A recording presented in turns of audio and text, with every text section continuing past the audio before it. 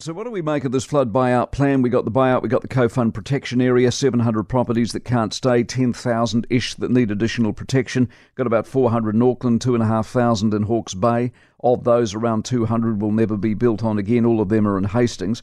Buyout has ballparked at about $1 billion. The Associate Minister of Finance, Michael Wood's with us. Morning. Good morning, Mike. Now, these numbers that we talk about in the buyouts, how much is you?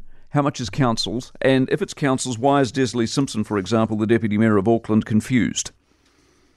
Well, what was announced yesterday is that the government is going to support a voluntary buyout scheme for Category 3 properties and also provide support for councils who are mitigating Property 2 categories where there is a risk of flooding.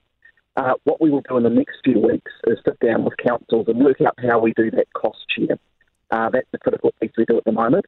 That we'll do in the next couple of weeks. But for now, what we're confirming is the process and the fact that the government will contribute in these areas. Rubber going to hit the road when you meet with the councils? That's right. And look, there is engagement that's already underway there.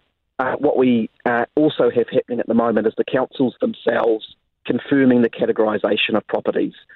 I've been talking to a lot of people in Auckland, in the Hawke's Bay and Thames Coromandel, and what they've really wanted are two things. Firstly, certainty about the categorisation of their property. That's now beginning to get underway.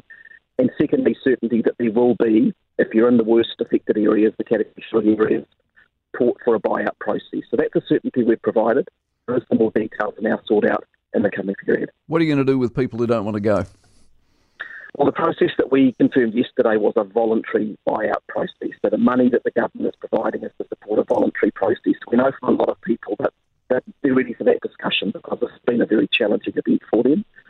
In the event that people don't want to go, councils do have existing powers under the Public Works Act that they can engage in, but what we have announced is a voluntary process. Right. So you remember Matata took what was in the end 16 years?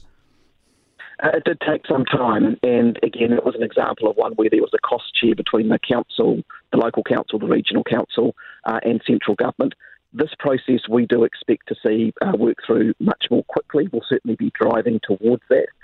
In these areas where there have been repeat flood events in particular, it's not safe for people.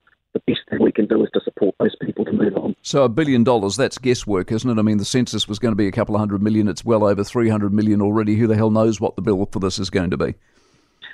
That is an indication we have at this stage. But what I will say is that the numbers that we're working with are based on a lot of evidence. A lot of the work of the last few months through the task force has been bringing together the data from councils, but critically data from insurance companies. If you want to find people who know about risk and know how to cost risk, it's the insurers. So we've had been at the table to get a handle on what we think the scale of the issue is. And we do expect that might move around. Some Category 2s might move into Category 3 and vice versa. People will have an opportunity to respond to initial categorisations. So that's an initial indication that we have to work with. While I've got you, and at the risk of boring the rest of the nation who don't listen in Auckland, this Puhoi Road north of Auckland on a holiday weekend, what a cock-up. When is it ever going to be opened, or is it just a mirage?